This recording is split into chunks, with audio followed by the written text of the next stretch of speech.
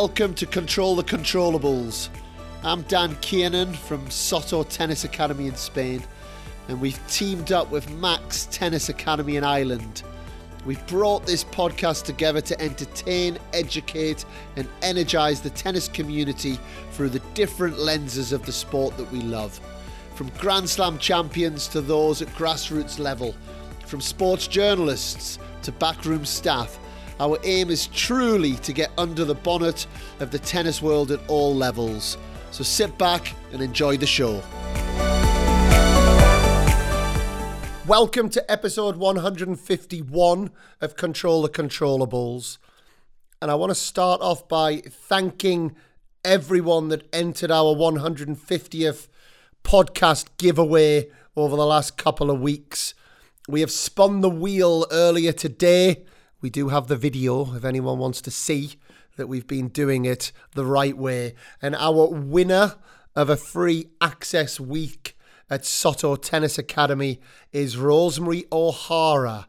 A big congratulations to you, Rosemary. The team at Soto Tennis Academy will be in touch with you over the next couple of days so that we can set up your access week out in Soto Grande. We'll make sure that the sun is waiting and lots of brilliant tennis as well. And to the rest of you, hey, you've got to be in it to win it. Look out for our giveaways that will be coming in future. It's worth a big value, and we love building these relationships with the guys that come and see us at the academy. But now to today's episode, and someone that is very well qualified to be giving us all lots of brilliant advice. Help your kid to just differentiate between winning is good and losing, you know, like something's gone wrong. Like you can lose and do everything right, you know, like if you're trying to get better as a player, just have the process goals as the biggest thing and just tick them off. And that is former British tennis player Dan Smethurst, who was a serial winner on the ITF Futures circuit back in the day. He took his tennis to Wimbledon as a wild card as a British tennis player. And then he moved on into the coaching world, where he's worked with lots of top British players, including being a big part of Team Jo Konta over the last few years before she recently retired. And Dan also, his father, Nigel, was, anyone that knows British tennis will know Nigel as the physio that goes around all of the professional and junior tournaments and has given so much to the game over the last few years. And as I say, I do believe this qualifies Dan to have an insight through many different lenses. And I loved the conversation. We go down a few little rabbit holes, which I hope that you will enjoy. And once again, I think he's a brilliant guest. So sit back and enjoy Dan Smethurst. So Dan Smethurst, a big welcome to Control the Controllables. How are you doing? I'm good. Thanks, Dan. Thanks for having me on. Real pleasure. I've listened to a lot of these, so I'm looking forward to it. Well, look, Smevy, it is an honor when I hear that, and a few people have said it. And when I first hear it, I'm like, come on, there's no way anyone's listening to these. But when that comes across, and now you get to see that it's just a couple of guys sat in their living rooms, you know, having a bit of open, honest tennis chat. You know, I'm sure there's lots we're going to get into. But I guess as the starting point, as always with these podcasts, I think it always intrigues me how that bud started. You know, how does the tennis bug start in your head? When did that begin, and what was your memories of that? Mine started probably like everyone else started, doesn't it? Parents really are kind of like into it. My dad liked tennis and he coached like a little bit just at like local clubs. And then I loved sport. So from Manchester, loved football, like just loved it. And then loved anything competitive. And then just started going with him to like local clubs. He gave a few lessons. And then, yeah, I think it just kind of happened, to be honest. Like it was good fun. Local clubs, a lot of kids around. You get like friends with some like other kids, and then you start going like, you want to socialize there a little bit, and then you just turn out you're all right at tennis, so it goes a bit further, and then you get a bit better, and it goes a bit further again, doesn't it? It was quite organic, really. But it started again. The thing that gets me there with that is it started with, okay, your dad wasn't a professional tennis coach as such, but he was doing a bit of coaching. Do you think if you didn't have a parent, or if you don't have a parent that almost, like you said, organically fits into their life, do you think, I guess that's that a little bit of a different way, how do we then get people into tennis? Because it seems like there's a filter that brings people into tennis naturally, but maybe there's not a way of getting people in or attracting people in that don't happen to have a parent that is organically down a tennis club. Yeah, I think it's nails to get them in if like the parent or someone they know isn't involved in tennis. But you see, I feel like you see that a lot in other countries, that is how it happens though. It is quite organic with a lot of these people. Like they have a lot of clubs. It takes like Germany, Italy. It just feels like their parents play. Then they get a bit older, the kids play. And then it is this kind of like cyclical thing that comes around, and maybe it's a bit more accessible in some ways than it is in the UK. Sometimes it's middle class. It's quite expensive, isn't it? Really, but it is a natural. I think the best way is to have a natural kind of like organic way. It seems to work in other countries. I suppose you just need more and more people playing. Yeah. Which is difficult because we've got such big sports here, haven't we? With football and everything like that. It's tricky, but I mean, it's a great sport. Also, it's tricky for kids, isn't it? I mean, it's such a difficult sport that you don't pick it up, and you can't have a rally straight away. So it's like instant gratification doesn't come. So then I don't know, it's a tricky one, isn't it? Yeah. And also you don't necessarily play in big groups. I guess you turn up to football, there's about 15 of you, 20 of you, you've probably got 3, 4, 5 mates that in that regard. So that makes me also think though, because a lad from Manchester, football, especially a club like Manchester City, obviously massive in Manchester. It's funny how you asked me on just when Newcastle get loads of money, isn't it? It's so weird. I've been holding back. I've been holding back for that. I've been waiting a long time. Yeah. But coming from Manchester, you mentioned football. You liked football. You're a competitive sporting lad. You can. I saw that with you around when you were younger, when you're at tournaments. You can see the players that have that. They just like sport. They want to talk about football. They want to talk about all of those different things. So what was it that got you to tennis over football as well? Or were you just not very good at football?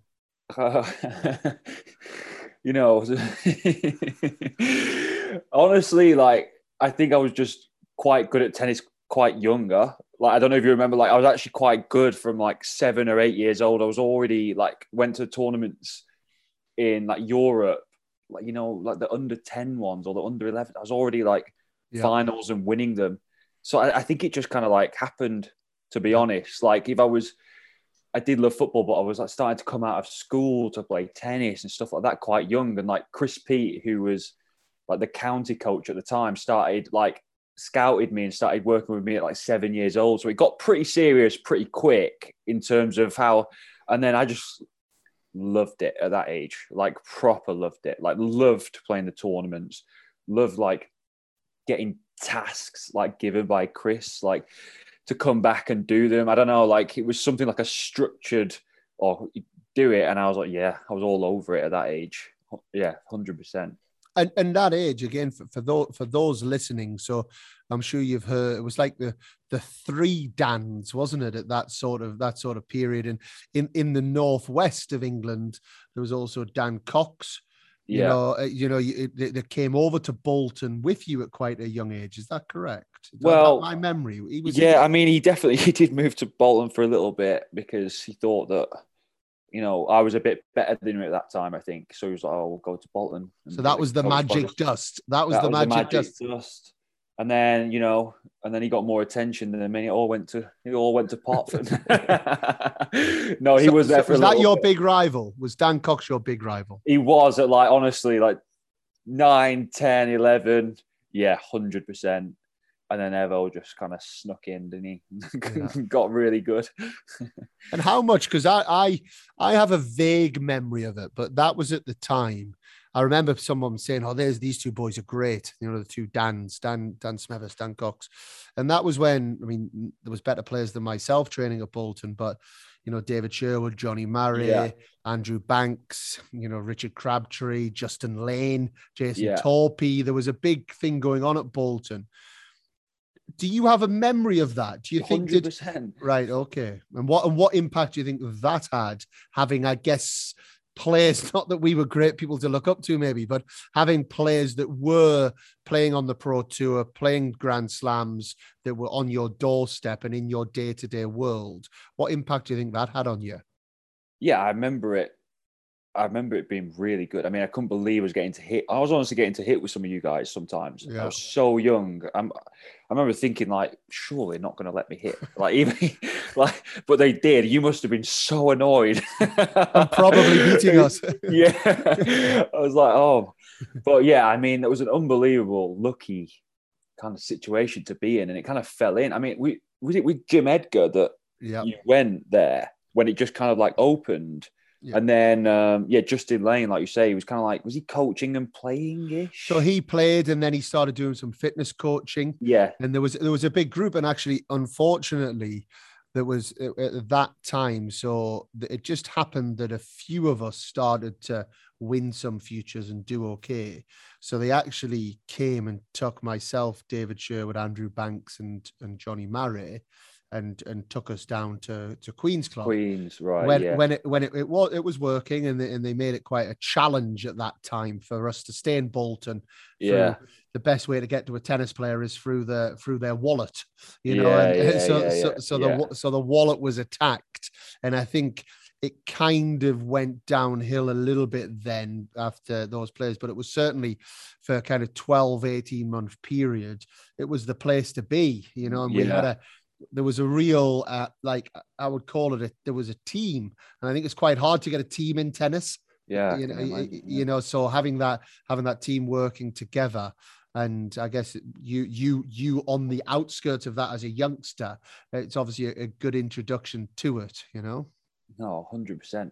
Yeah. I remember that time I was lucky because I was working with Chris P and then Nick Lawrence. Do you remember? Yeah, I mean, very well. So I had those two. And it was just an unbelievable kind of setup. Yeah.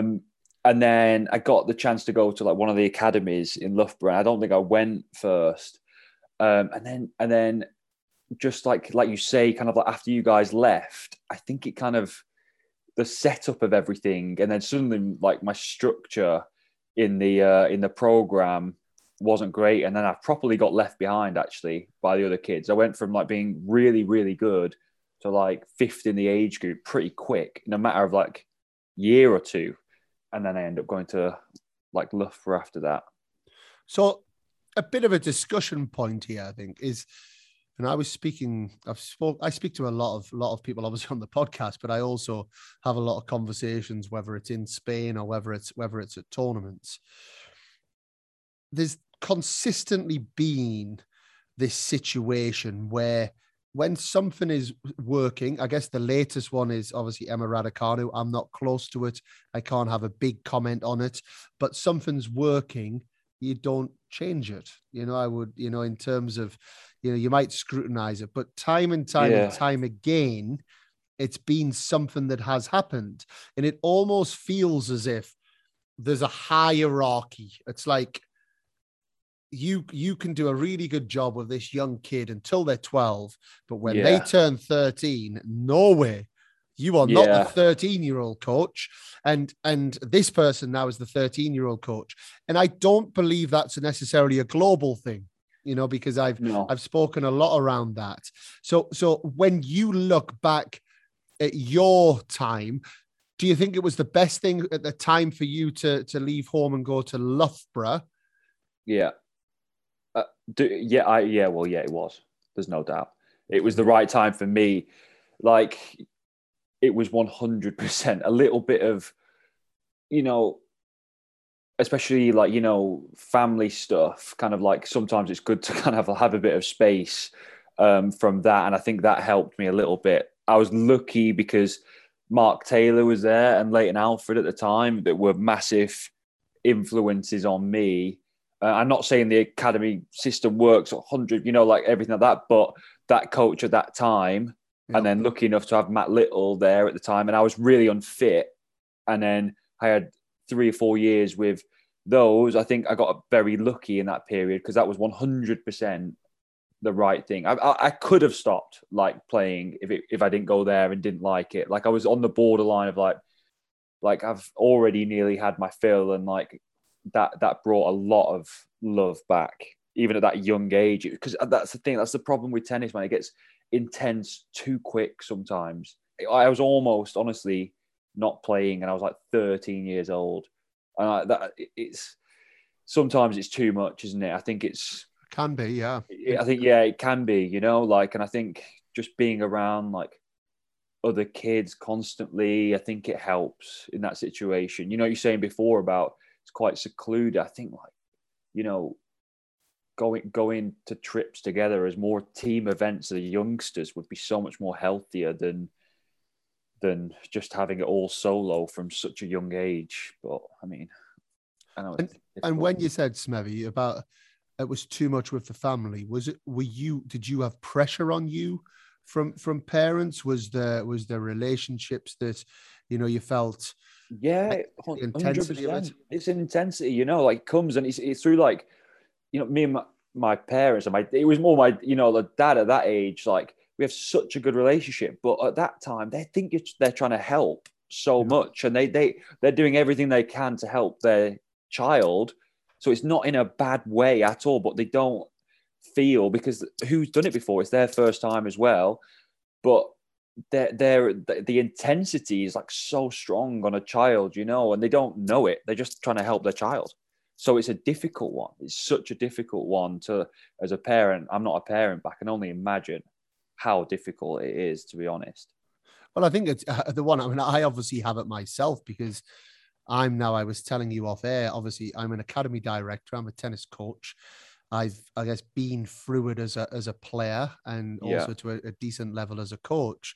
So sometimes you know too much as well in some ways, but then the feeling that you do get, and I've got all the perspective in the world for my children with regards to tennis, but you do get an intense feeling when you're watching them, because especially when they're in a tight moment, or you're worried about how they're going to behave, are they going to perform to how you know they can, or how they're feeling, you know, all of these things. So when they come off the court, the natural reaction as a parent is to get out what you want to say, right?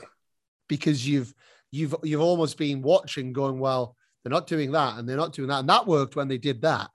So I'm helping them if I just tell them. Yeah. Whereas, which I really try not to, you know, and I'm not saying I'm perfect by any stretch of the imagination. And the other one is when they're in the car journeys. I always think the classic is the car journey. And it's like, how do you make, and I really consciously try and do this, when it's been a difficult match, and there's that, and maybe lost a match and not performed, or maybe not behaved right, how do you make that car journey fun? Yeah, right. So that the player doesn't associate a bad performance with a miserable. Yeah, it can 100%. Have such. It can have such. Or when you win, we're off to McDonald's. Woo! You know, 100%. And it's like, and it is a strong connection, isn't it? I think you speak to so many tennis players, and self-esteem and winning is so intertwined. And I think it is because of the young age, you know, like it's so serious, so quick. And I think if you can somehow, you know, exactly like you're doing, separate the two, and then, you know, then it's easier when you get older if you want to keep playing, or just in general, like winning. And, you know, it's not just about tennis, is it? Just general life and living is not combined with winning at things or doing this or doing that, or it shouldn't be, fully anyway. So if you were to give the listeners one learning, and this might be from a playing perspective, a coaching perspective, or a parental perspective, what would your number one bit of advice be in those kind of years of 8 to 14? Listen, it's a difficult one because tennis, you can't say don't do anything and don't, because kids are playing so much, but it's just help your kid to just differentiate between winning is good and losing, something's gone wrong. Like, you can lose and do everything right, if you're trying to get better as a player, just have the process goals as the biggest thing and just tick them off. So if you're going to analyze anything, just have did you try, whatever the things are, but have that's what you hold yourself to. And then if you do them, rather than the winning and the losing, it's just too much for a kid so young. So just have different things that is not the result as the thing. If you're going to talk about anything, talk about those. Nice. That's one thing I say. Yeah, no, nice advice. So you won very early. You dropped slightly. I mean, 1 to 5 is not a massive drop. So you haven't. No, but I was 1 by a long way. Right. Okay. So it felt like it. So basically, we're talking like a massive drop. So like a Man United type drop. Yeah, honestly, I think someone said that the other day. It reminds me of you when you were 10. But so for Man United fans, by the way, if you haven't picked up yet, Dan is a big Man United fan. But if you are a Man United fan, there's still hope, guys, because Dan managed to get back onto the straight and narrow and start to win again, because you ended up as top 30 in the world junior, I believe. So you went on somehow. Yeah, really? So what do you mean by somehow? What I honestly, because I honestly played bad. Well, not played bad, but I wasn't that good, and I had 2 good results in a year, and that's because it's 6 results as a junior. You're top 30, but to be honest, I was average a lot in that year, okay. And I had 1 win on a grade 1 and 1 final of Roehampton. So I suppose some level was in there, but the consistency was nowhere near. Is that not tennis to a degree? I mean, even, and I talk about Raducanu again, just because it jumped to my head. She won the US Open and she's not done a whole lot else. She's 13 in the world. Yeah. Yeah. I mean, and I guess I remember Johnny Murray, Johnny, I was living with Johnny at the time, and he would lose first round for 3-4 months. And then he would always have this 2-month period where nobody could get a passing shot past him. He just added a little bit extra to his chip and charge slice. And he would, especially if there were Russians couldn't beat him.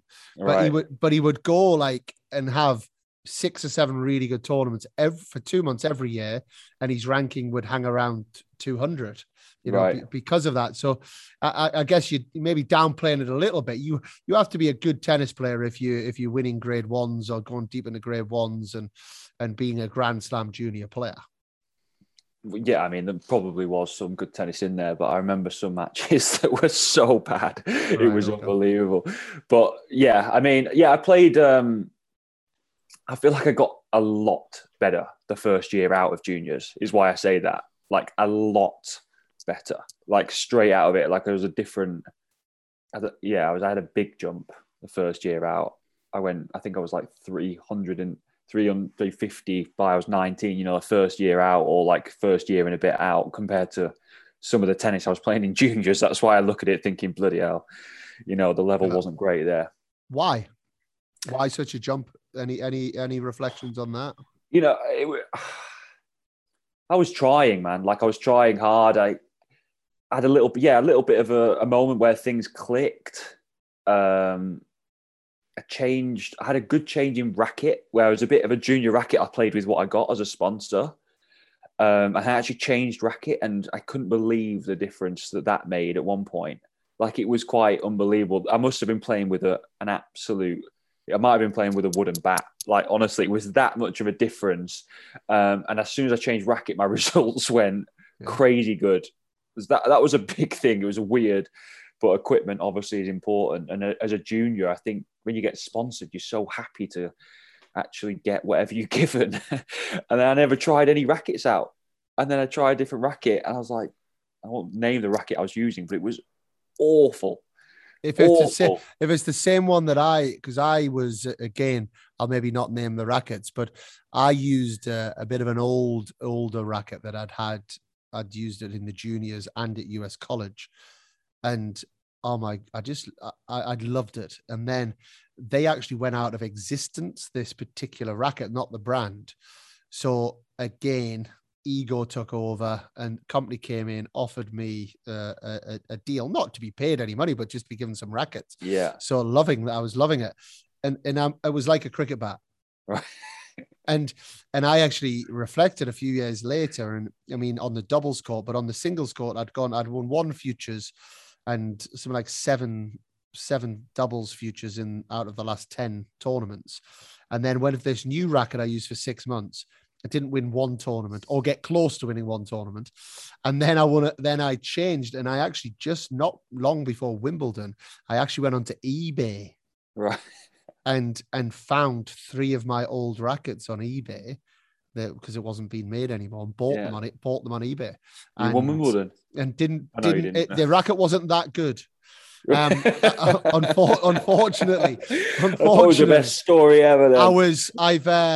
I kept looking on eBay to see if I could get one of those ones that would win Wimbledon for me, but it never worked. But Johnny Marr's got a couple of them. Yeah, exactly. But all about the racket, but it was something like 11 out of 14 tournaments and doubles were won after it.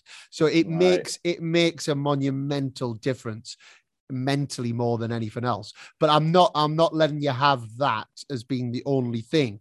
So was it that in juniors you were protecting a ranking, you were protecting a place, and maybe playing a little bit in that way, and then all of a sudden you broke free and were able to start actually expressing yourself a bit more on court? Was there anything to do with that? Yeah, I think I was, like, I think probably a little bit of maturity in that time. There was probably some good tennis in there, but I was too tense in juniors to actually express any of it. And then I kind of liked for some people it's difficult, the transition from juniors to seniors, but for me, I don't know, I felt a bit freer, I think, playing the seniors. Just you have a good crack, and then I realized I wasn't, because we've been working hard, like the physical stuff, especially went to NTC at like 17. Like the fitness was like, we were getting put through the paces, and I think we were ready physically to win matches when the tennis was ready. Yeah, and I think, and I think that came a little bit,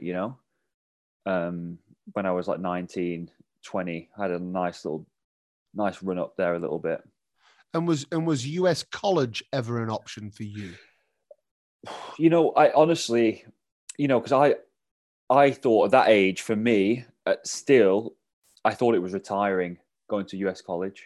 There was no info really, unless you kind of like knew someone who'd gone or something like that. I honestly thought I was like, well, I'm just going to retire, aren't I? Just go to college. And I had no information that was a good route, because now I honestly, I think there's, scenarios you got to watch out for, but I am a big fan of the US system.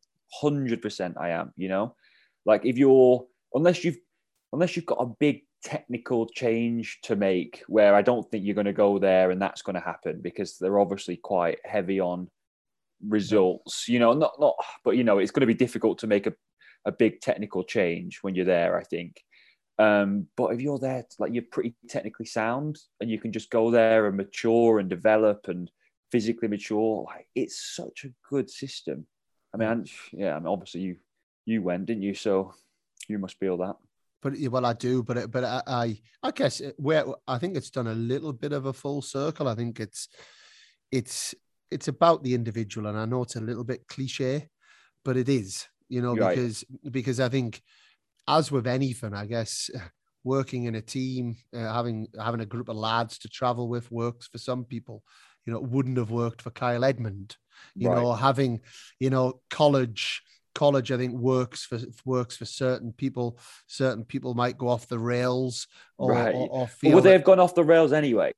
Yeah, That's what I was thinking. You maybe. go off the rails, like, I think it all depends. I think it depends on financial situation. You know, if you're, I think if you're, I guess the rule I almost have in my head, if you're not playing to the tennis of going to semis and further in futures to pretty much the tournaments you're playing. So if you're a semis and further futures player, you're probably around 500 and 600 in the world at least. If you're not of that level, or you don't have significant financial backing to do it properly, and to be spending time on the road with coaches, you know, having your coach, then 100% American University is the right route, in my opinion. Yeah. Because if you're in a situation where it's like me calling you up and saying, Dan, do you want to have a hit tomorrow? I mean, there's people trying to play professional tennis that are trying to arrange hits right on a day-to-day basis. You know, so if you're in that situation, then absolutely US college is the way forward. But I think it's quite eye-opening to me because I'm almost 10 years older than you. It felt like that when I went, but it's amazing that 10 years on, it still felt like that. Whereas now I do worry now that almost everyone's just going. Okay. Just off you go. Yeah. Everyone, US college, rather than being a little bit more selective on what is right for the person. But without question, it's an amazing thing. And I think like you know, I don't know so much about it, but I feel like the LTA are doing maybe a bit of a better job to learn the coaches a bit more. You know, like that's what it feels like from the outside. Like they're learning, okay, that coach is good. That will work with that person. Because I always thought that was the key as well. You know, you can't just send them off. Like, start to know the coaches. I mean, like I say, to me, I mean, I'm not on the inside, but it does feel like they're doing that a little bit better now. I always think the federation should even place a coach or two at a school. Like, an insider. Well, yeah, but if you let's say someone like yourself, let's say someone like who they trust can develop a young player in the age of 18 to 22. Now, get you to apply and work with the university for you to be the head coach of the University of, I'll not even say a real one, the University of wherever. Now, if they did that, what they would have is they would have on the men's side, they would have 4.5 scholarships every year to give. And you're the coach who's head coach. Now you want to get the best players. It's legal because you would be going, well, I'll have the 4 or 5 best British juniors every year. Then you're doing amazing. So you're keeping your job, you know, and the team. Now your plan's out there, Dan. Well, hey, by the way, Dan Smethurst doesn't have a degree, I don't think, so he can't do it. But Dan Kiernan has a degree, so if anyone's listening and wants to go ahead, like University of UCLA, San Diego, wherever you want me to go, I'm ready to go. But no, I think it's an amazing opportunity there for some federation, and I'm sure there might be reasons why it can't happen, but I definitely think the LTA have bought into it. But back to you, one of the questions I always like to ask you guys who are relatively fresh. I know you're coaching now and you've got some good experience there. What's one thing you would change about your pro career? I would have taken more risks, you know, at bigger tournaments. I think I got so comfortable playing futures, like to the point where I really struggled to go to challengers. One, they were on a bit of a pedestal for me mentally, where I thought it was massive change. And 2, I got so kind of like comfortable having like 1 or 2 warm-up matches, because that's what it felt like in futures. Like I could go there, grease through a couple, and then start playing well. Whereas I think with challengers, like the level's not crazy different, but you do have to play well, but you have to put your game out like quicker. And I really struggled to do that, to be honest. And I never learned how to do it. And I think, there's reasons why for sure. But I think if you're forced into the situation, then maybe you learn it quicker, I wish I'd not thought so much about like the 250 mark, like, getting Wimbledon, and like playing Wimbledon was amazing. Don't get me wrong, but like, it's not what you dream of as a kid, getting to 250, is it? So like, I think there was some things around. I just wish I'd have thought bigger, like had a bit more perspective, had a bit more distance in terms of like 6 months down the line. So I don't think it would have maybe just made my whole outlook on my game a bit longer term rather than shorter term. That's definitely one thing. I think that's a great answer. Like really, really good. I think there's a lot of learnings in that one answer that you've given, Smevy. And because if we take the facts, I'm not going to tell you how many. I'm gonna ask you that in a quiz in a minute. But in terms of what you're saying around the 250 mark, I'm a firm believer, and I've expressed it on the podcast many times, in the most respectful way that I ever could about Wimbledon, which is the greatest sporting event in the world for me.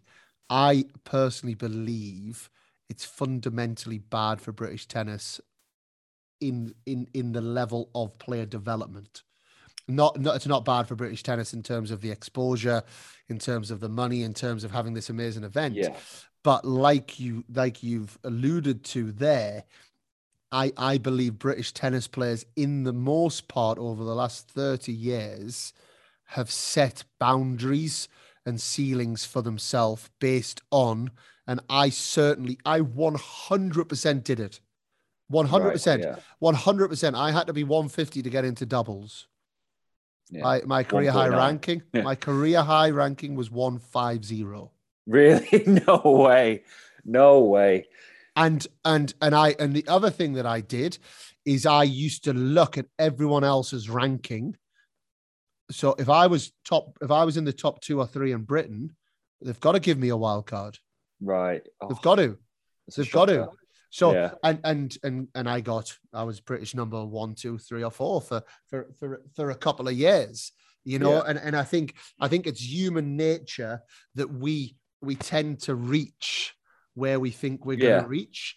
And when we're talking about something as amazing as tennis and being and the margins that come in at those levels, I think it really does. So I love that. Absolutely love that, because I think there's a big learning. And I think a lot of people, if they're honest, would have a similar answer. There was a time, and I remember I actually might still have a video. I was I was in Sunderland. I guess I was with Lloyd Glasspool maybe. And at that time you were hot. You were like, I was on the hot streak. Yeah. Maybe 2014, maybe. Yes. And you were on it. And at the time I was having big discussions with our fitness coach around warming up for matches. Right. And he was into like a real detailed warm up which look, I'm not against a real detailed warm up at all, but I was trying to show that the realities of some of these guys out there playing. And I've got like, I took a sneaky video of you. I think I was in my car, and it was freezing day. No. And you were like running up a hill by the car park and doing something unbelievably basic. But at that point, it looked like you just weren't going to lose. You certainly weren't going to lose many matches at all. You've mentioned, and it makes complete sense, about not being brave enough to put yourself into the challenger arena enough. It's that same barrier thing, I think, a little bit. I've seen it with other players where in their head, do I now belong at that next level? Yeah. That aside, what do you think is the difference between the levels?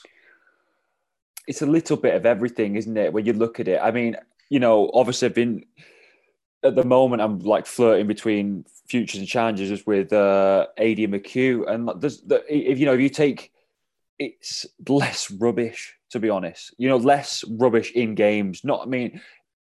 Every single level cuts out a little bit more rubbish, if you want to say, and every single level gets a little bit better in terms of behind the serve. I think like closer to the lines, and then behind in the third ball, they're doing more with it. Just a little bit more. And on that third ball, they're a little bit closer to the baseline. And then they level up, hitting close to the lines again on the serve, and then they're hitting that close to the baseline and a bit more.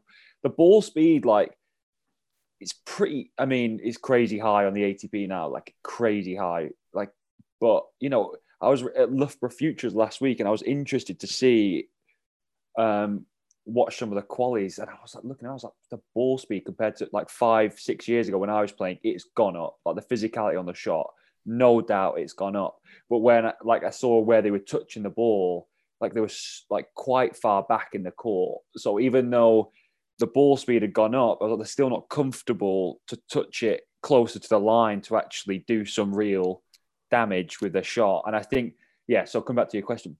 I think, you just don't get away with as much, at the challenges, you don't get away with as much. You've got to be like more quality more often. And then the higher level goal, it goes like that again, And what about because you were in that period of time when it was kind of Andy was not just coming through, Andy had come through, but Andy was kind of sat there on his own. Yeah. As the only British top 100 player, and not only was he a top 100 player, he was winning Grand Slams. And I remember at that point reading, there was quite a lot of negative energy towards the next group. And you were, whether you were British number 3, 4, 5, 6, you were very much in that next group. And I always used to think, well, hold on a minute. It might be that some of these players, they are reaching their potential by being 250 in the world, and they're doing everything they possibly can. How did that feel to be in that sort of group at that time? Do you think that had an effect on you and the other guys? I do think so. I don't think we got it all right, in all honesty, from in every aspect. I think that us as players, like when I look back, apart from we're kind of bringing each other down at points. And I like, not Evo, because like Evo was, in and out, and, when he was there, he didn't really, and like not Alex Ward, I think he like put himself, but like there was a couple of others with us. I was like, we're bringing each other down here. Like it was almost got to the point where, like as long as you're doing better than them, it didn't matter if you weren't doing well. Like it 100%. And I think the support at the NTC at that point was really poor in terms of I don't think they meant this, but it was so conditional, like it was so, you were doing well. It was like, oh yeah, a lot of attention. And then you'd had a couple of bad weeks and it was like, oh, we need to change everything, And I think that we had a lot of good coaches, really good coaches, in fact, at that point, all trying their best, but the communication between them all, like when I look back and I think about how, I think it was quite poor. The fact that you go, a coach 2 weeks this one and then 2 weeks that one, and then you'd be working on different things for the 2 different weeks. I just, when I look back at the whole thing, I was like, I wasn't mature enough. That was a big thing as well. Like I was very like closed and singular and this week and this day, but without thinking, does this day marry up to the next day? Am I actually working towards something, or am I just working hard every day? And I think that was, so I think I was a big reason why, obviously I didn't go further, but then the whole thing without, I don't think anyone had any bad intentions, but I don't think the atmosphere was good, to be honest. Yeah, I mean, I was at that point, and I'd been in Spain for a few years, so I was a coach, so I was seeing it from an outsider, and I never had a great perception of that group of British players. It felt, but if I go back to my generation, it felt the same. Right. And probably if you go back another generation, if just, and exactly that, bringing each other down. Yeah. I just, because I'm around like the younger guys at the moment, and I don't know, listen, it'll go where it'll go, but I think they've got a much better kind of like atmosphere between them all than we had. When I look at it, I was like, then they're pushing each other forward more. than we did. I just feel that. I don't know whether it's, you don't know, but it's from like the outlook of it. So, and it got me thinking about the exact question. I was like, we didn't push each other forward, definitely not. And that's what I loved about US college as well, because US college, you had that, you would have that natural, because you're on the same team. So, Yeah. but how powerful that was as well on a daily basis to have people that were, if you had a bad day, I actually spoke to Josh Ward Hibbert on this, and this story might bring it together better than my story. And obviously, he's playing professional basketball now. Yeah. And I spoke to him and I said, look, how is it and the differences? And we went for a coffee a couple of years ago, and he said the big difference is, he said tennis, by the way, is the hardest sport in the world, or certainly harder than basketball. He said, because when I had a good day in tennis, nobody was there to humble me. Right. And so the high was very high, but when I had a bad day, again, no one was there because I'm competing against everyone. The lows were really low. So the range was massive, which I can completely go with, yes. And I'm sure you can. He said, whereas in basketball, if I have a really good day, I've got another 10 guys telling me, all right, mate, just chill out. Like, keep your feet on the ground. And if I have a bad day, I've got 10 guys that really bring me up. So he said the range of feelings that I have are so much more narrow. Yeah. And that's healthy, really, isn't it? It's got to be. To have more balance is so much more healthier than these highs and lows, for sure. Yeah, it's got to be. And I think that's something that in our sport, I believe the losing is the thing that kills people in our sport. And that's why I think so many people will give up and be quite cynical about it. So if we jump ahead to you now as a coach, dealing with a player, obviously you've high profile, spent time with Joe Conter, which we'll get onto, working with Adi McHugh right now. You worked at Bath. You've been around players now for a few years. How do you as a coach help a player when they are having not just a down day, but they've lost 2-3 first rounds? What sort of techniques and how have you used your experience to help them? Yeah, it's like you say, isn't it? It's just zooming out, like getting perspective on situations that you're going to be in tough moments, and tough moments come and tough moments go, and good moments come and good moments go, so like getting stuck, ruminating on certain feelings or thoughts, you just try and pull them out by just taking them to a long, thinking longer, zooming out of that situation, because it's important, isn't it? So you lose one match, like you say, you think you need to change everything and stuff, but actually it's so close.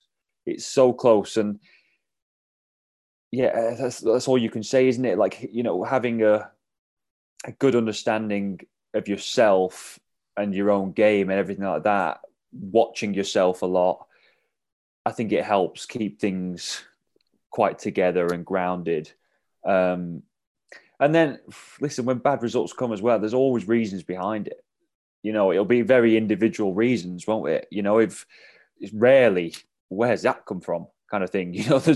There's reasons why. So you're probably already talking about that stuff that's happening anyway. So generally, it wouldn't be a shock if you're in those situations and that player and person well enough. I've worked quite individually for the last 4 years, so you really know what's going on with someone. In an academy setup, I'm sure it is more difficult, when you've got more and more people. But yeah, I mean, taking distance and perspective on things, it's so important. But I think you say that there's positives and negatives of working one-on-one with a player. Also there's positives and negatives of working in an academy where there's a few players. And I think the one that fascinates me with someone like you, Smevy, is in a role that you've had working with a high profile player. When you worked with Joe, 2019 semi-finalist of the French Open, we're talking real business end of the sport here, and whereas when you work with a few players, and it's not quite going right, and you're okay to kind of move on because it doesn't necessarily affect your income. It doesn't. Right. So the feeling of intensity. How was that intensity of working with someone who's pushing to win Grand Slams? Yeah, it was just eye-opening in the terms of like the depths you kind of like go to, you know, when it is the end of slams, how much it is unbelievable, you know. It's not how much energy and energy regulation that player needs. It was really good and really eye-opening, and just to see how difficult and long those weeks are, because we were lucky the French came a bit quick in terms of it was a bit like unexpected, but then, you know, like Wimbledon, just after it she made quarters and it was a bit more expected, you know, like she was playing well in practice, like, and then you kind of like feel the expectations brewing a little bit, and then it's amazing, like, yeah, how much mental strength you need in like to get through and like to not use all your energy on one match. So it's you know, it's unbelievably hard to go on into a Grand Slam match and think I can't use all my energy here because I need it for the next round. But so it's to kind of like let things, it's like a meditation, kind of like let things come, let things go when you're on the match. That, yeah, I mean, it was an unbelievable experience in that year for sure. And how do you now go from Roland Garros semi-finals, and it's like drinking a nice bottle of wine, isn't it? You know, you have a really nice bottle of wine. It's not easy to now go and drink a bottle from Aldi. You know, so Roland Garros So you just semi-final. called Aidy McHugh a bottle of Aldi wine. Sorry, Tough on that, Aidy. Sorry, man. It was more aimed at the tournaments than the Right, player. yeah. Don't backtrack. Sorry, commit to it. so Roland Garros but to you a know, 15 mate, to a 15K in Tunisia as an example. You know, how does that work as a coach, or is that just part of what you know life what is? it is, mate. Coaching is coaching. Yeah. Honestly, it is. It doesn't matter. It honestly doesn't matter, does it?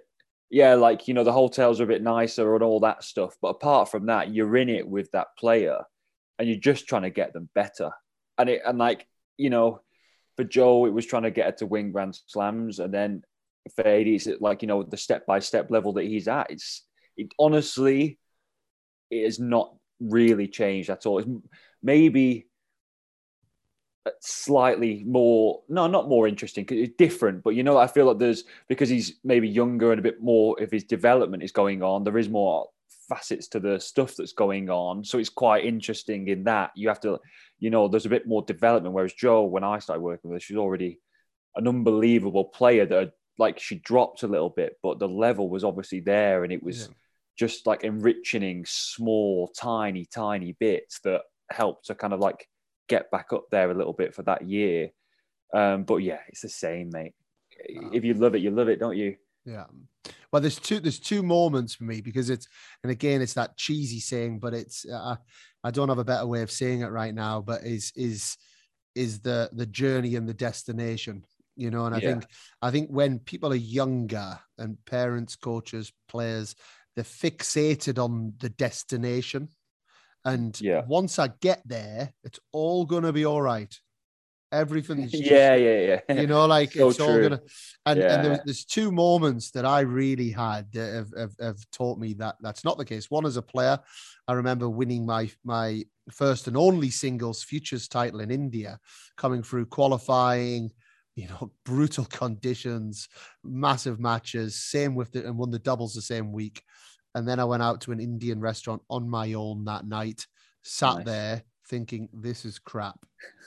The food, or just the feeling. It didn't give me the satisfaction that I'd thought. I thought once I start winning futures, everything's going to be sorted.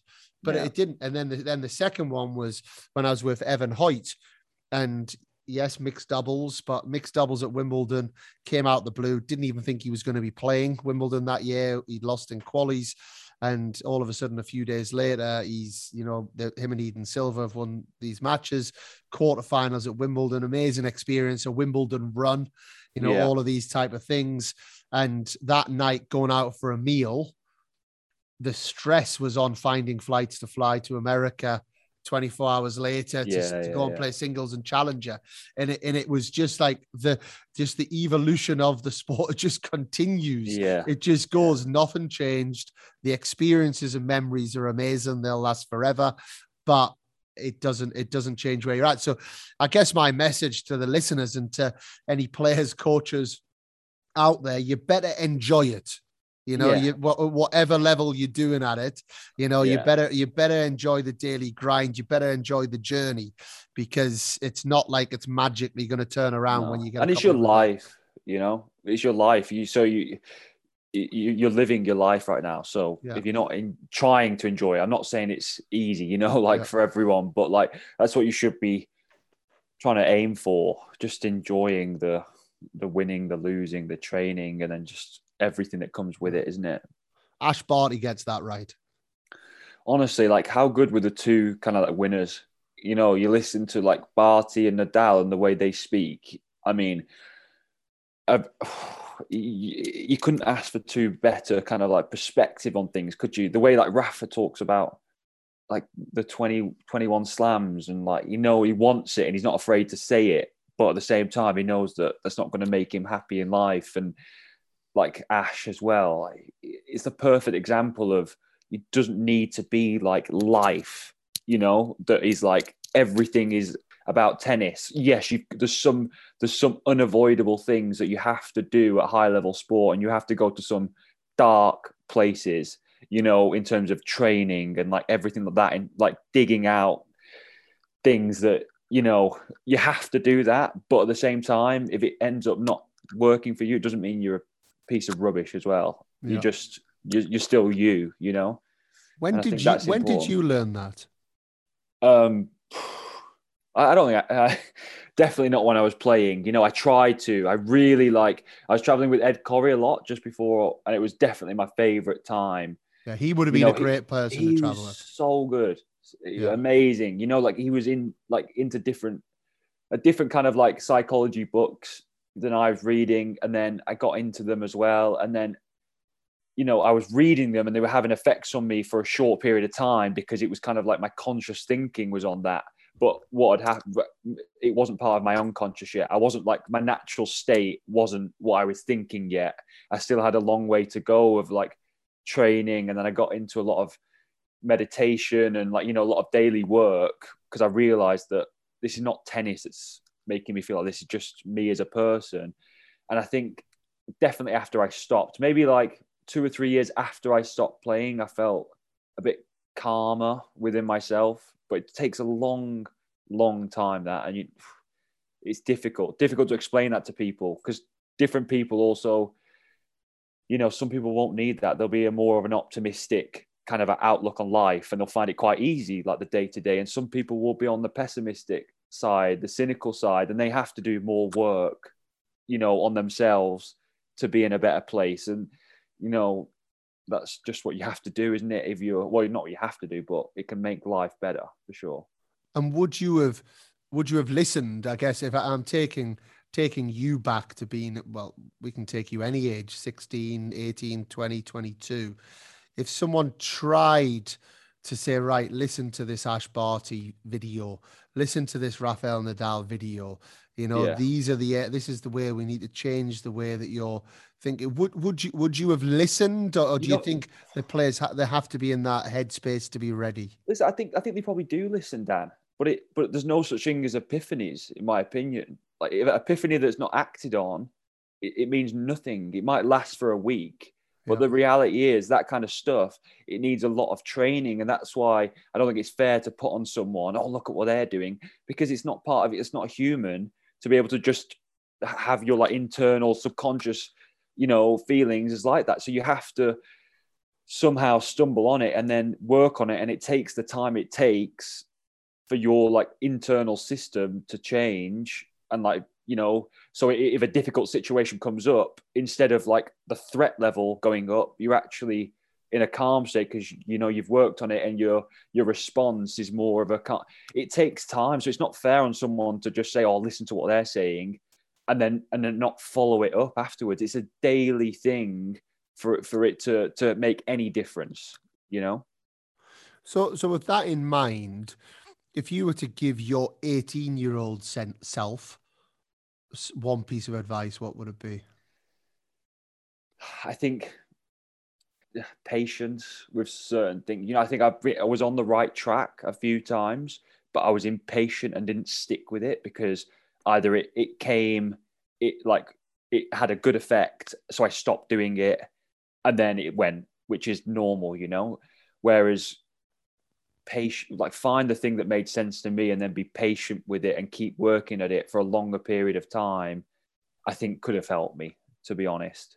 Because I feel like I tried hard, man. Like I honestly tried hard, and I probably stumbled onto a lot of things, but I don't think I was patient enough to stick with a few things that probably would have helped me as a player. That's what I'd say. And would you view your playing career as successful? I mean, no, because we all have aspirations. For me, not successful because I feel like I honestly, everything I knew, I tried, but you don't know what you don't know. That's the thing. So I'd say I've got zero regrets about my career. I wish I would have known or there's 50 things, I feel like I know now that maybe could have helped, but that's the way it is. So I'd say in terms of results, a lot of people want to get to top 100, don't they, ultimately? So in terms of results, I'd say, no, I was a bit, disappointed. But in terms of how I went about it, I'm more than happy with how I went about it. Do you feel as if you maxed out on tennis level?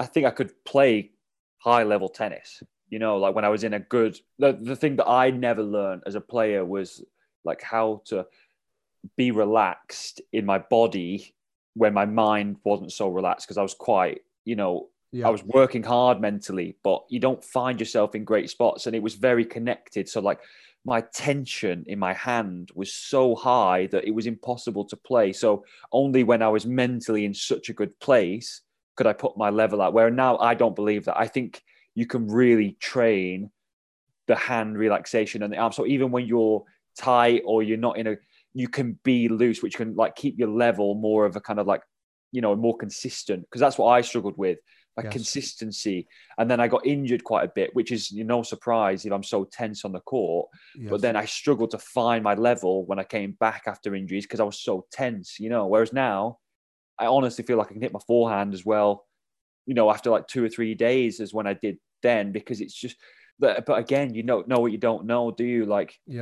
And that's the thing. So I got to 230 or whatever it was in quite a short space of time because I got injured, and I got to 230. I went on this amazing run, like you said, but then I pretty much got injured, and then the tension came back, and then you get injured and you don't play for a bit. So I didn't have the holistic, the whole package together enough, because it's about putting together good 2 years, isn't it, in tennis, not just 1 week. That doesn't do anything for you. So as a tennis player, you've got to figure out a way to go for years or a year, that's how you got to be looking. And I think I never figured that out. Yeah, building that compound, isn't it? Compounding those habits daily, weekly, monthly, and before you know it, there's a completely different person, different player there, and that goes back into your point around patience, because it's we know it in our sport. It takes time, but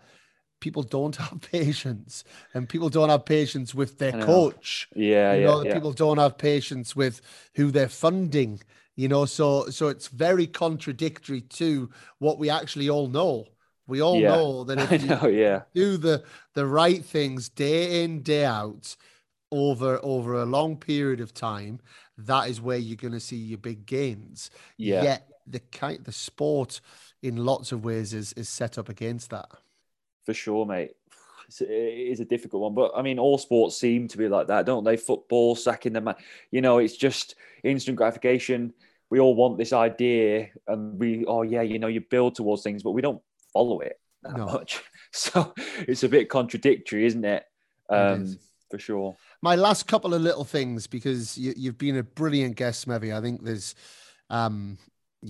just not that many people that would show vulnerability in the things that they've had in their careers and learnings, and the fact that then you've gone on and worked with, at that time, one of the best female players in the world, and now with such humility, doing it now with the next generation as well. But a bigger picture question on the sport of tennis, you touched on ball speed being really noticeably different from when you played. Are there any other changes and trends that you see happening? And is there anything then, the second part of that question, is there anything then that you think will just always forever be in our sport that's not going to change? With ball speed, it's like the athleticism, but the ball speed comes from the athleticism. So in terms of the way people are moving now, it is getting better and better. Like they are covering, like taller guys moving better and better is like noticeable, isn't it? Yep. Before it was like, they got a big serve, the 6'5", 6'6", but just get them moving and you'll be all right. And now it's Riley Opelka moves well. He's 7 foot. It's unbelievable. And then you got Medvedev. It's just ridiculous, isn't it? So like the athleticism, like with every sport, it's going to go up, isn't it? That's nothing. It shouldn't shock anyone because all sports move on all the time. So it's just what is going to be next. And I think like Andy, Rafa, Djokovic, Fed, like they've obviously brought in like a new level of tennis, haven't they, in terms of what is possible, just with pure, not like really much of a equipment change, but just in terms of a physical, like what you can do physically. Like people have been watching that for years, and you can see like they're covering, like where they're touching the ball is getting wider and wider, and like they're comfortable touching it wider and wider. I mean, that's obviously the noticeable change, isn't it? Yeah. It's a good answer that you give on the physicality, and I think it leads to so many other things. So the only other thing I'd love your opinion on is, I've had a lot of data analysts that have come on the podcast as well, yes. And they talk a lot about, or certainly O'Shaughnessy has, around what has never changed in the game of tennis is the percentage of points people win at the net. Right. He says it's 60 plus percent. So why don't more people do it? What's your take on data analytics? Is it something that you use as a team around Joe? Is it something that you as a coach feel is a part of the sport? As I guess people are getting more physical because of the science side of the sport, and the training that goes in. So are people going to get more analytical and smarter as tennis players now that we're starting to bring in more data analytics? I mean, I use it. I think like as a coach, you'd use any resource, wouldn't you, to try and help your players? Simple as that. I mean, for me, when it comes to the data stuff, it's as simple as this. The data is the cherry on the top.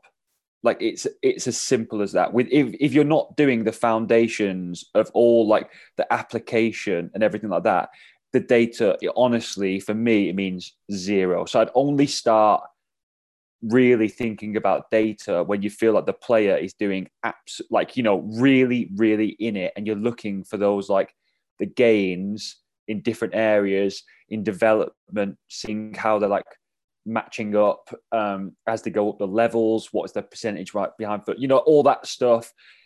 But if someone's not putting it in, I wouldn't even go close to it. It's a pet peeve of mine to a certain extent, when people are using it or want to use it when certain things are not even close to being done. I'm like, what were you even worried about this for right now? Yeah. But when it is, then I'm all over it. Yeah, I do like it personally. I think it's a really, really good source. And obviously we're very lucky, the two players that I've worked with have been at the NTC, and they've got really good like depth, and you can do projects with them and everything like that. So, which I know not everyone's lucky enough to have. So I feel lucky in terms of like you can use them in that sense, which has been obviously you learn a lot yourself about the game and stuff like that. So yeah, I've been lucky to use it. But like I said, I mean, if the player's not putting the work in, it stops. Like no, I don't want to go near it. On our match report at the sort of tennis academy, the first question on the match report is, did you do everything in your control today before and during the match? And if the answer to that's no, we'll see you next week. Yeah. If the answer to that's yes, then start to feed back on your tennis game. And that for me came from the point of I was sick of people telling me that they served badly. Right. Yeah. And they and they weren't given the best. My forehand was so bad today. No. You turned up 5 minutes before the match. Right. You didn't did it whatever it might be. Yeah. So I'm all for that. Get the pillars right. And then once you got the pillars right, then you can start moving into the small detail. Yeah. My last question before we go to quick fire, Dan. What's the future for Dan Smethurst? He's a millionaire, mate. He's so happy. Yeah, Does money make you happy, Dan? No, it doesn't. No. You know what, Dan? I'm not 100% sure, because you know what this job is like. I'm really happy to do it now. I've not got any kids and stuff like that, but it's very, very taxing in terms of the amount of travel you have to do. If you want to coach at like that kind of level, there's no two ways about it. You have to be able to be there and travel. So would I be able to do that forever? I don't think so. So I guess other long-term, other avenues, and being able to hopefully work in high performance and find a way to be useful to people without as much travel would probably be the direction I'd end up liking to be in. But I'm very, very happy doing this now while I don't have the family needs, should we say. Well, good luck with it all. You're obviously doing a great job, mate. I hear nothing but good things about you, apart from your football team choice. Yeah. But I would have, you're a one I would have put a lot of money on being a tennis coach. I think there's certain players that you see around the circuit that you can see that they're almost made for it, and I think that was something I noticed with you quite early, so well done on everything that you're doing. But all of that chat was really just building up to this big moment of the quick fire round. So you're ready to rock. Yeah, I'm ready to go. What does control the controllables mean to you? It means being able to separate what is controllable and what is not. Like knowing the difference. Once you know the difference, then you can start to put energy on the things that you can control, and then you can hopefully get better. Serve or return? Serve. Favorite Grand Slam? Wimbledon. Forehand or backhand? Forehand. Medical time out or not? Yeah, keep Nigel in the job for a couple more years. This is Dan's dad, who is a physio, and we haven't actually spoke that much about your dad, who, I mean, again, any British tennis player will have fond memories of your dad, and I love your dad to bits. Yeah. But actually, one of the things with your dad, he was quite negative about tennis and British tennis when I spoke to him. And is that something that played with you as well, do you think? Well, afterwards or during? No, when you were playing, because when I would speak to your dad, and we'd have great crack, and everyone on the tour, on the future circuit would love him to bits, but he was definitely a bit like, oh, bloody British tennis, bro. Yeah. He was that way inclined a little bit with that. No, you know what? I don't think it did, because I feel like I said before, being in it, I really felt like people were working so hard to try and help me. Yeah. I felt like it didn't work in the right direction in terms of the connection between everything didn't work, but I could feel them on a day-to-day basis. They were trying to help me. So when he talked to me like that, I'd be like, well, this person's definitely trying to help me. But like when I take distance from the situation, I realized that things could have been done a lot better. And maybe you guys could see that with a bit more experience than me at the time, that things had to connect, not just, wanting to do well. It's like, no, but it's got to make sense and mesh together well. So no, I don't think it had an impact on me, to be honest. But a big well done, Nige. You've been a soldier for all British players over the years. He's done an amazing job. A let or no let? I'd say let, unless you tighten every single net as tight as the ones in the US, then I'm going to say net. No let. ATP Cup or Davis Cup? Davis Cup. A topical question. Who is the male GOAT? Who is the male GOAT? Rog. I can't let that go. Why? Are we statistically, he's been overtaken. Is it your question or my question? I need explanations here. I don't know. I just love. I mean, it's just who your heart's with, isn't it? That's the only reason I say it. The way he plays and everything like that. I've always rooted for him. That's why. Yeah, so and I have. GOAT. He's mine as well. I'm not saying statistically, but just my GOAT. He's my GOAT. He's going to end up as the third, or not in the next couple of years. It's amazing the career he's had, and he's going to be the third highest winning Grand Slam male player. It's completely madness. What an era we've been in. Yeah. Anyway, moving on, hard courts or clay courts? Hard. And what's one rule change you would have in tennis? You asked this one a bit, so I did have to think about this. And there's not much I would change. The only thing I thought of was, would it be interesting? I don't like coaching, the idea of coaching on the court, to be honest. But say, like, would the players have a little bit of stats on the court with them that they could themselves check out? And would that make any difference? Obviously, that would only be done on like the main tour, but would that make any difference, or would that be interesting and everything like that? That was the only thing, because I like it. I like where we're at. When you were with Joe on that point, what was the rules on coaching on the women's tour? You could coach in the WTAs. In the stands? No, on court coaching. Because you can do it in the stands now, I think. Yes.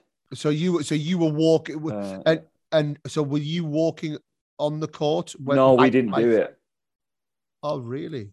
We didn't do it because it was like part of the whole, the philosophy between, like, so she was obviously, her like main coach when I came on was Dmitry Zavilov, who was an amazing coach, and then the whole thought process behind, like, the players starting to feel what she's doing a little bit. So you need to enrich them and enrich her kind of like understanding of what she needed to do in different situations. And then ultimately, the goal was to try and win a Grand Slam. You can't do it in a Grand Slam. So what's the point in relying on it? And then when it comes to a Grand Slam, asking her to be able to figure things out when she's not been doing it, when we've been on court, it didn't really make sense. And, some people were saying, oh, you build the confidence if she wins some more matches. And I think short term, yeah, you can win maybe one match. I don't think it makes that much difference, but like you can win one or two matches maybe. But in the long term, you're probably losing matches because you're kind of like not open to the situation and what is going on, and it closes you off, and you rely on that kind of like information coming that you like. They might even be wrong. I might come on and say something that's wrong anyway. So like, you're the one on the court feeling. We all know as a player, you're the one feeling it. So we never did it. I just love how developmental that is for someone who's like top 10 in the world. I think it's brilliant. I think it's such a great answer for people again to hear. This whole, we get so caught up with our young players, and it's like someone top 10 in the world is still thinking, right, in order for me to get to the next step, I actually need to potentially do something that might make me a little bit worse in the short term to make me better in the long term. Brilliant. Love it. Amazing last answer. Our last question, if you've listened to the podcast, you will know, who should our next guest be on Control the Controllables? Yeah, it should be Joe. she's really interesting, I think, like to talk to about tennis, and very well spoken, and she can. Yeah, I think you two would have a great one, to be honest. I'm in touch with her via her agent. Okay. And things have gone a little bit quiet. So Okay. a little bit of, I mean, it has been a busy time. She's just retired. Yeah. I would imagine she's had a lot on her plate. She's just got married.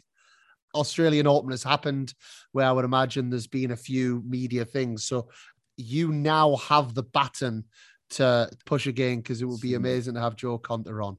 Dan Smethurst, you've been an absolute star. Thank you. Thank you so much for having me. Again, amazing work. These are really, really good. I know everyone loves listening, so well done. It's been brilliant. Top man. Well, here we are again at the end of another fantastic episode, and episode number 151. You might think that I would get bored doing these conversations, you know, are we talking about the same things? But it just never ceases to amaze me how everyone has a different take, and it remains fresh. It remains like it's the first podcast that I'm doing. Now, I don't know if you think that, Vicky, when you're editing, because obviously you're editing a lot of different content. Does it stay fresh for you? Well, I've only been editing since, episode 92, so I've got a few more to catch up on. But no, I love each and every guest. Every single guest we have had on has offered at least one amazing takeaway. At least one, every time. May I apologise at this point for the editing in the first 90. The quality has significantly gone up. It's been great having you on board. And I think, you know, you yourself, Vicky, you played tennis when you were younger. You know, Dan talks about at age 13, he nearly stopped playing with the pressure. You were playing as a junior. Is that something you can relate to? You know, I would imagine certainly lots of my friends stopped at a relatively early age.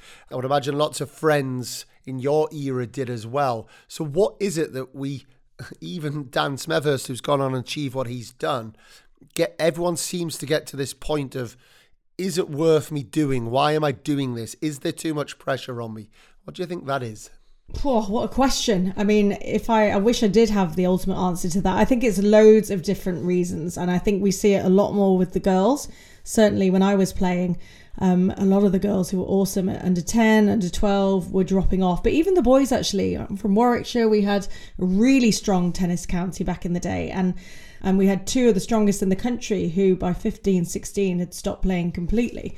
I mean, we talk about it a lot on the podcast about keeping it fun for juniors, and Dan mentioned it in the episode, you know, less focus on winning or losing, more on the process, more on focus on enjoying the journey. You know, tennis is such a fun sport, and somewhere along the lines 13, 14, 15, it does start getting so serious. And combine that with teenage years and pressures, and I think even more so now with all the kids on social media, everything is so public. So I think that also adds even more pressure to when we were playing. But I loved what you said actually about the car journey, about how as parents, how do you make the car journey fun for your child or a child that you coach after a really difficult match, whether that's behavior, performance, whatever it is. How do we get to the point with our juniors that they can go and play a match, and whether they win, whether they lose, whether they have a nightmare, whether they play a blinder, they have that consistent journey home regardless of the outcome? It's a one actually that us as tennis parents, I think, are being challenged on now, because I'd love to sit here on my high horse as director of Soto Tennis Academy and say, this is what you should do and this is how you do it. And I definitely used to find it quite easy as a coach, if I'm honest. I think because, yes, there's emotion attached, but there is more objectiveness when you're a coach, and you can see the bigger picture, and you're probably not judging the player as much on how they behave or how they are, you know. And I think you can take some things with a pinch of salt and then set that environment the right way. But I've definitely been challenged with our boy, you know, and I think you just know his nuances. You know that he should have been in bed the night before where he was playing on the Xbox, or you know that he was being a little bit of a nightmare at home the day before or the couple of hours before you go to the tournament.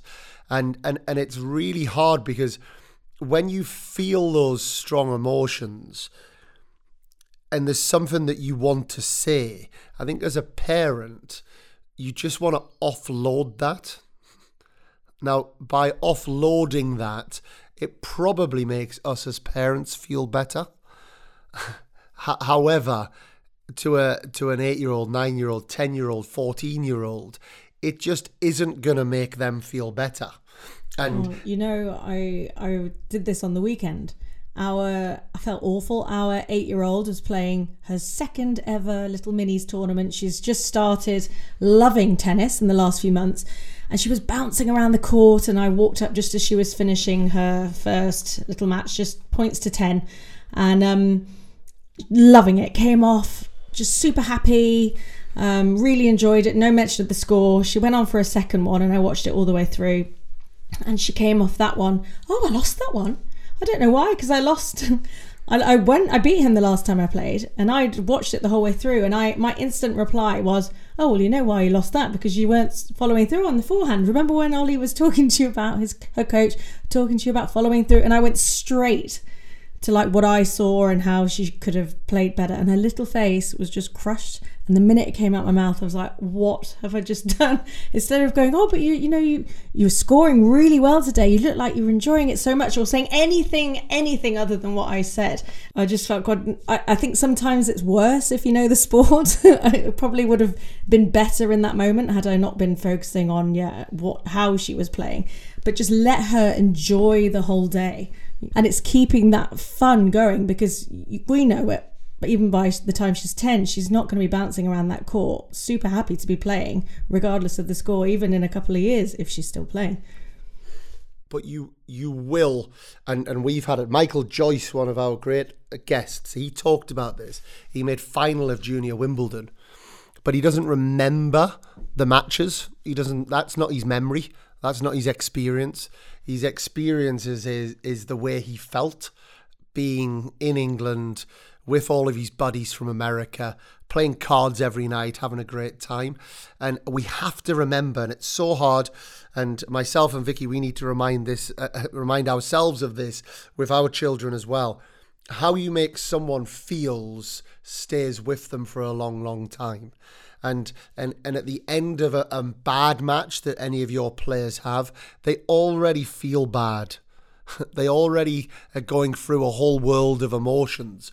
So once they get into the car and it's a little tin box that they can't get out of, do not make them feel even worse. Bite your tongue, adults. Really hard to do, but I think a brilliant bit of advice that can be taken, from that is make sure that it's a positive experience, win, lose or draw. Make sure that the car ride home is as good as it would be if the match has been won.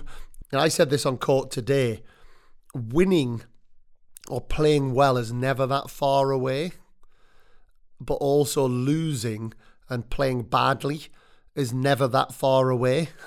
And it's trying not to catastrophize both of those feelings. It's actually, okay, you're winning, you're doing great right now. However, be humble, because you never know when you're going to get bitten on the backside and your level's going to drop or someone's going to take over. You're losing, no problem, keep fighting, because you never know when you're going to turn that around. And I think it's a topic that is a fantastic topic. I think we all need to hear it. It's certainly not being delivered in a way of, look at us, we know what we're doing and how we're talking about, because I completely empathise with every tennis parent out there. It's really hard. Really hard. But just bite your tongue, put the music on, have a little sing-song. If you normally stop off and get some nice food from the petrol station or whatever you do on the way back from tournaments, do it regardless, and let's make sure that those positive experiences are there and they're not conditioned to whether a player wins or loses a match. And to jump ahead to the other end of the conversation you had, talking about Dan's coaching, I love what he said actually again, and he said it like, well, yeah, coaching's just coaching. It doesn't matter who you're working with, you're there to help them get better. But I don't really think that is always the norm. We've certainly crossed paths with coaches who do not want to be working with certain age groups or don't want to be working with certain levels. I thought that was a really refreshing thing to hear him say.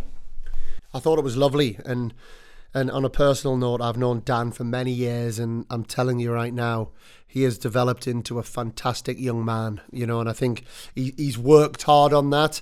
I think that way of looking at it, that philosophy, I think we all say that that's the case, or we like to. I think the reality is our egos do get bruised. I think the reality is we all do feel like we belong in this sport a little bit more if we're working with players at a certain level, or we've got experiences of taking players to certain levels. And I have no doubt that the majority of coaches can relate to that, even though we don't like to say it. We had Alistair Filmer, who came on and showed his vulnerability of when he was working with Emma Raducanu, and also Anton Matusevic, the bright British male player.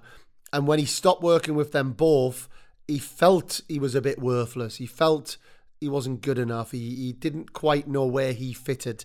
And I think we've all experienced it. I have it. I've been fortunate enough to work with lots of fantastic players. And right now, I'm just an academy director, and that doesn't quite have the same massage of the ego on a daily basis as you would if your player has won X tournament and Y tournament. So I can completely relate to why people wouldn't think that, but it was massively refreshing for Dan to say that. And listening to Dan, he's got his head screwed on. He's going to go on and have a brilliant career at whatever level he works with, because he is going to be a high-performing coach with whoever comes in his way. And well done to you, Dan, and thank you so much for coming onto the show. And before we go, thank you so much to those of you who voted for us in the Sports Podcast Awards. If you haven't seen, we've been nominated for Best Tennis Podcast, which is really exciting. There's a leaderboard up, so we're trying not to get too competitive. But I think, Dan, are you checking it every day? Or Haven't checked since this morning. But yeah, if you have a spare couple of minutes, we'd be so grateful if you could take time out just to register and vote for Control the Controllables. We're just really excited to be nominated, but if we could get anywhere near winning, we'd be even more excited. We will put the link in the show notes. Vicky was very diplomatic there. I'm telling you, vote or else. We need you badly. It is an honour. There's lots of amazing tennis podcasts out there, of course, and I've said this a couple of times on social media, and I mean it. For me, this vote goes to those that you don't hear from.